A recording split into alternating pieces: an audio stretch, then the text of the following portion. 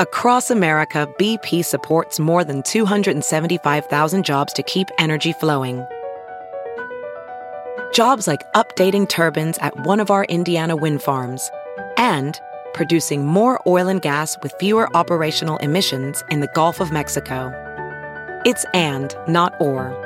See what doing both means for energy nationwide at bp.com/investing in America. It's time for Justice Matters with former federal prosecutor and MSNBC analyst Glenn Kirshner.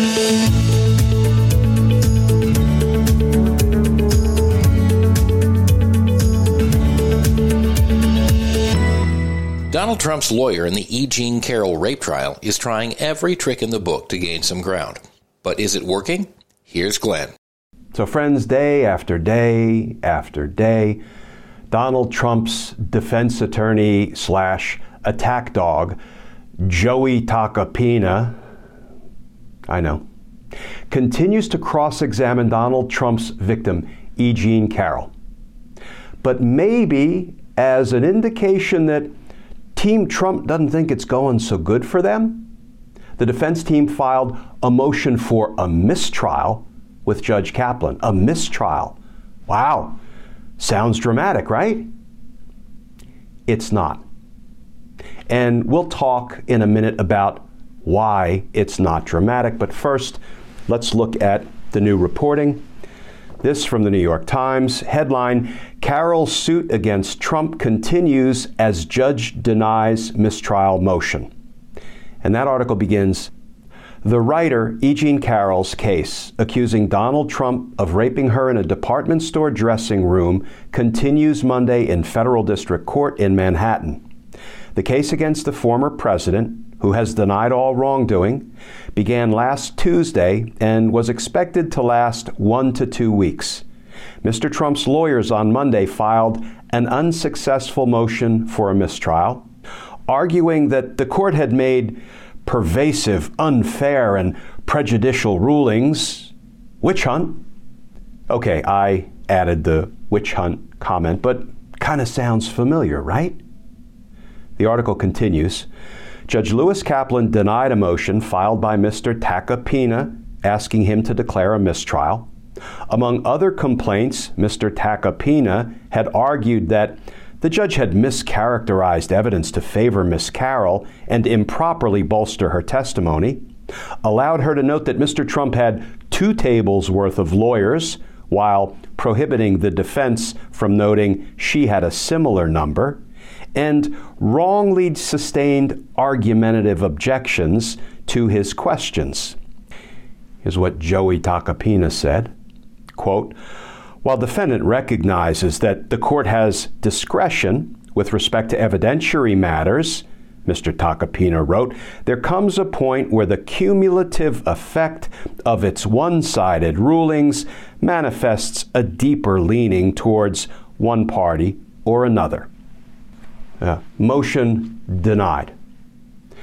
You know, friends, I was a prosecutor for 30 years. Do you know how many times defense attorneys made motions for a mistrial? More times than I can count. You know how often they were successful? You know how many times the case was dismissed because the judge granted the defense motion for a mistrial? Let me count it up. 3, carry the 7. 0. 0 in 30 years. Countless mistrial motions made, 0 mistrial motions granted by judges. Mistrial motions are largely frivolous. Not always, but they are more often than not completely meritless, baseless, frivolous even. So why do defense attorneys make motions for a mistrial? Because a mistrial throws the whole case out, right? Mid-trial, it's over, done. And then they have to argue over whether the prosecution or the plaintiff in a civil case gets to rebring it or not. It's a dramatic remedy. Why do defense attorneys make mistrial motions? For a few reasons. One is because in the very unlikely event that the judge gets the motion wrong and actually should have granted the motion for a mistrial because Judge Kaplan says to himself, you know what? You're right. I have been completely unfair and biased, right, in favor of E. Jean Carroll. So I'm going to grant the mistrial based on my own unfairness, right? How much sense does that make? But in the unlikely event, the case gets appealed, and some appellate court judge says to himself or herself, you know, maybe there should have been a mistrial declared here. If the defense didn't make the mistrial motion at the time of trial, then he waived the right to raise that issue on appeal. He didn't preserve it. That's why defense attorneys are often making mistrial motion after mistrial motion. In the unlikely event some appellate court judge thinks maybe it should have been a mistrial, well, if you didn't make the motion, you waived your right on appeal to raise the motion. So you're preserving it for appeal. That's one reason. Another reason defense attorneys make mistrial motions is to get their opposing counsel off their game, right? Try to knock them off center. Try to make them spend long nights writing replies to bogus mistrial motions. The third reason, the reason, the Joey Takapinas of the world might make a mistrial motion in a case like this, for the public relations value. Because what are we now sitting here talking about, and what have we seen countless stories on cable news today discussing? Donald Trump's motion for a mistrial. In the E. Jean Carroll case, something must have gone desperately wrong. Nothing went wrong, and Judge Kaplan properly denied Donald Trump's motion for a mistrial. Okay, let's turn to another aspect of this story that frankly is particularly disgusting. What is Donald Trump doing while his defense attorney / attack dog, Joey Takapinas, is endlessly cross-examining a woman who the evidence suggests Donald Trump sexually assaulted and then defamed? Some accounts say that cross-examination at times is pretty demeaning and insulting. What is Donald Trump doing while this is what's going on in his assault and defamation trial? Here's what Donald Trump is doing. He posted this today. We'll be leaving for Scotland and Ireland soon in order to see and inspect my great properties there. The golf courses and hotels are among the greatest in the world. Turnberry in Aberdeen in Scotland, and Doonbeg in Ireland. We'll be meeting with many wonderful friends and cutting a ribbon for a new and spectacular second course in Aberdeen. Very exciting, despite the fact that it is Make America Great Again that is on my mind. In fact, America will be greater than ever before. That is what Donald Trump is doing, while Joey Takapinas cross-examines E. Jean Carroll. You know what, friends? 2 other witnesses are going to testify. 2 other women who alleged they were sexually assaulted by Donald Trump. The jury will hear from them. The jury will also hear the Access Hollywood tape where Donald Trump announced precisely what he does, how he behaves, how he has zero regard for women. He said, when you're a star, you can walk up and grab them by the pee. They let you do it. The jury will be hearing that evidence. Let me finish with this, friends. Takapinas endlessly cross-examined E. Jean Carroll on the fact that as Donald Trump was attacking her, she didn't scream. So according to Takapinas, that proves that she made it up. It didn't happen. She's lying in court under oath. She's lying because she didn't scream. You know what, friends? Sometimes sexual assault victims don't scream. They are often in shock. They're scared. They're petrified. They are stunned. They're ashamed, perhaps embarrassed. And they don't scream. Sometimes they don't report it. Why? Because they don't want to have to testify about what someone did to them in a public forum with strangers watching, only to be endlessly accused by the Joey Takapinas of the world of being liars. You know, Donald Trump might as well have said in his Access Hollywood tape, man, when you're a star, they let you do it. I walk right up. I grab them by the pee. And you know what? Most of the time, they don't even scream. Let's hope Miss Carol gets the justice that she so richly deserves. Because justice matters.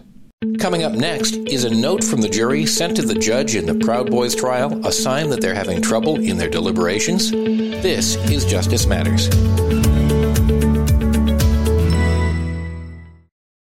Hi, Beowulf here with Justice Matters, and I'm here to remind you about one of the best decisions I've made recently, getting Factor meals. Eating is so much easier for me with Factor's delicious, ready-to-eat meals. Every fresh, never-frozen meal is chef-crafted, dietitian-approved, and ready to go in just 2 minutes. You'll have over 35 different options to choose from every week, including Calorie Smart, Protein Plus, and Keto. Factor is flexible for your schedule. Get as much or as little as you need by choosing your meals every week. Plus, you can pause or reschedule your deliveries at any time. Also, there are more than 60 add-ons to help you stay fueled up and feeling good all day long. Factor is the perfect solution if you're looking for fast, premium options with no cooking required. Sign up today and save. I've done the math, and I can tell you Factor is less expensive than takeout, and every meal is dietitian approved, nutritious, and delicious. So what are you waiting for? Get started today and start meeting your meal and nutrition goals. Head over to factormeals.com/Glenn50 and use code Glenn50 to get 50% off. That's code Glenn50 at factormeals.com/Glenn50 to get 50% off. Remember, go to factormeals.com/GLENN50 and use code Glenn50 to get 50% off today. Ophthalmologist Dr. Strauss has seen firsthand how the metaverse is helping surgeons practice the procedures to treat cataracts. Cataracts are the primary cause of avoidable blindness. He works with a virtual reality training platform developed by Fundamental VR and Orbis International to help surgeons develop the muscle memory they need. The result? More confident, capable surgeons. And even more importantly, Patients who can see. explore more stories like Dr. Strauss's at meta.com/metaverseimpact.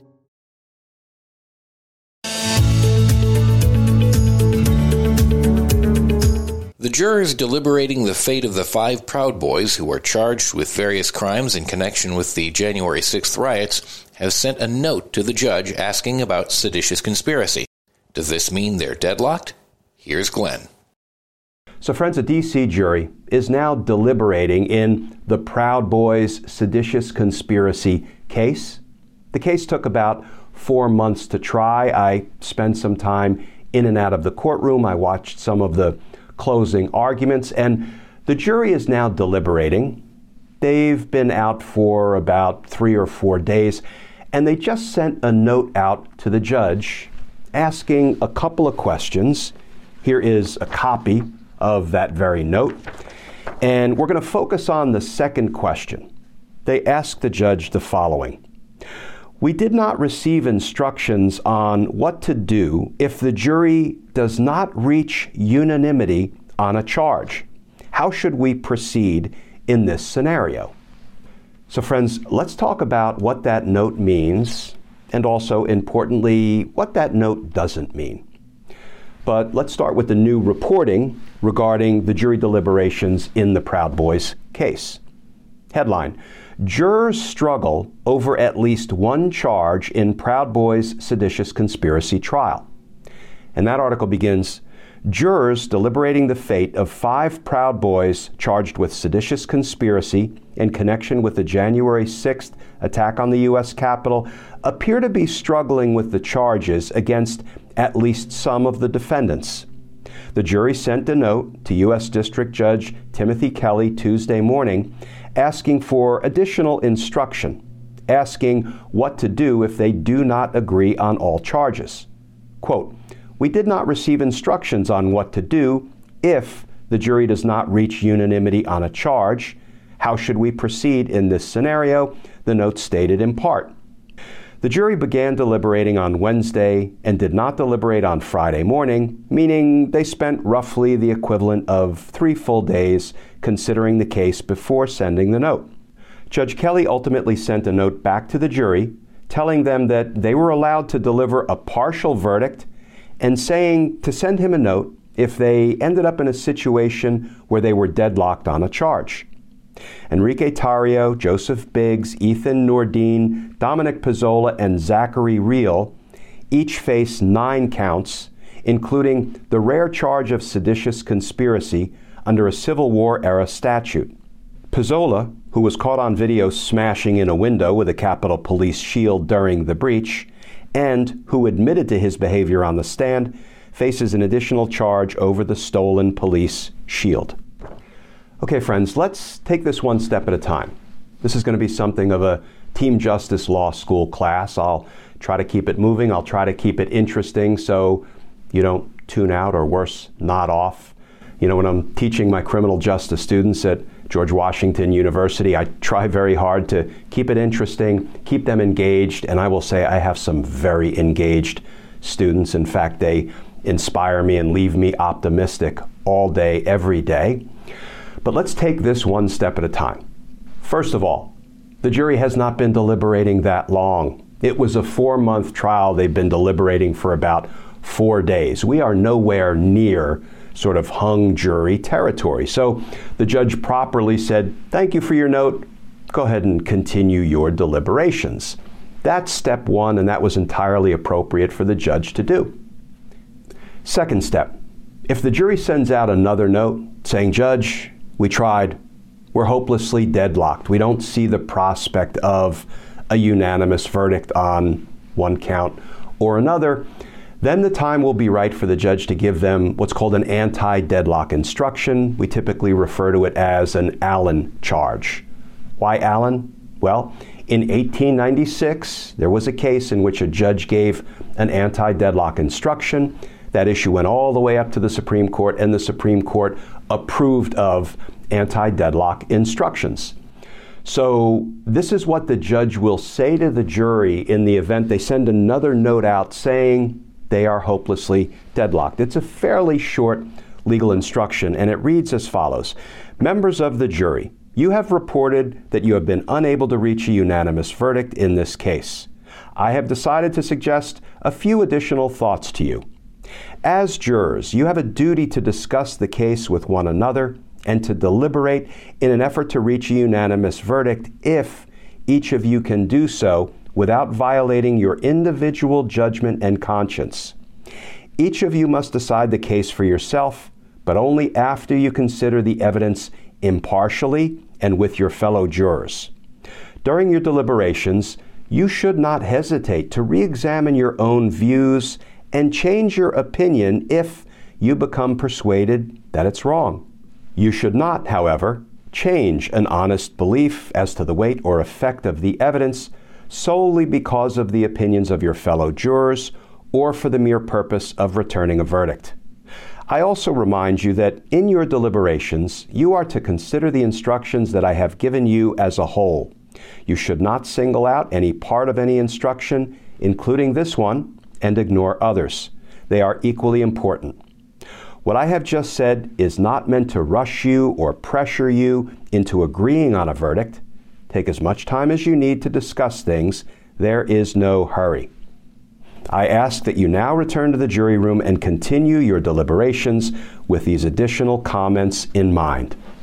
So friends, in my experience, sometimes an anti-deadlock instruction, and there are different versions that are given in different courts and different jurisdictions, sometimes an anti-deadlock instruction has the effect of sort of jump-starting deliberations, and jurors begin to perhaps listen a little bit more openly to their fellow jurors, to opposing opinions.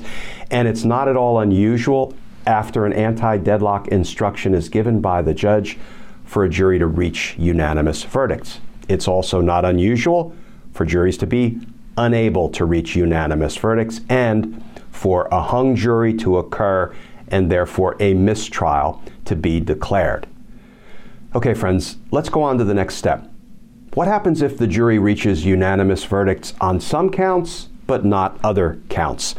I'm not going to go through all of the notes that have been sent out. There have been several, and there is at least some suspicion that the Proud Boys jury may be having a hard time reaching a unanimous verdict on the lead count, seditious conspiracy. But it may very well be that they're going to easily resolve all of the other 8 counts against these 5 defendants with guilty verdicts. And I'm not going to go into the backstory about why that is sort of the suspicion based on everything we've seen, but let's just assume hypothetically that they hang on the lead count, the big one, seditious conspiracy, but convict the defendants on all of the other counts. What happens then? First of all, is that a win or is that a loss for the Department of Justice, for the prosecutors who brought these very forward-leaning charges, seditious conspiracy charges, which are not often brought in our criminal justice system? I don't think it would be a loss. Now, I know people accuse me of always seeing the justice glass as being half full. I suppose I'm guilty of that. But here's why I say, in my view, it will not be a loss. First of all, if they convict these defendants on all of the other counts, but they hang on the seditious conspiracy count, they're still going to be facing years and perhaps decades in prison. So the prosecutors will then have lots of leverage over these defendants. And here's the other thing. When a jury hangs on a count, the prosecutors can retry that count. So think about what the prosecutors will be able to do tactically.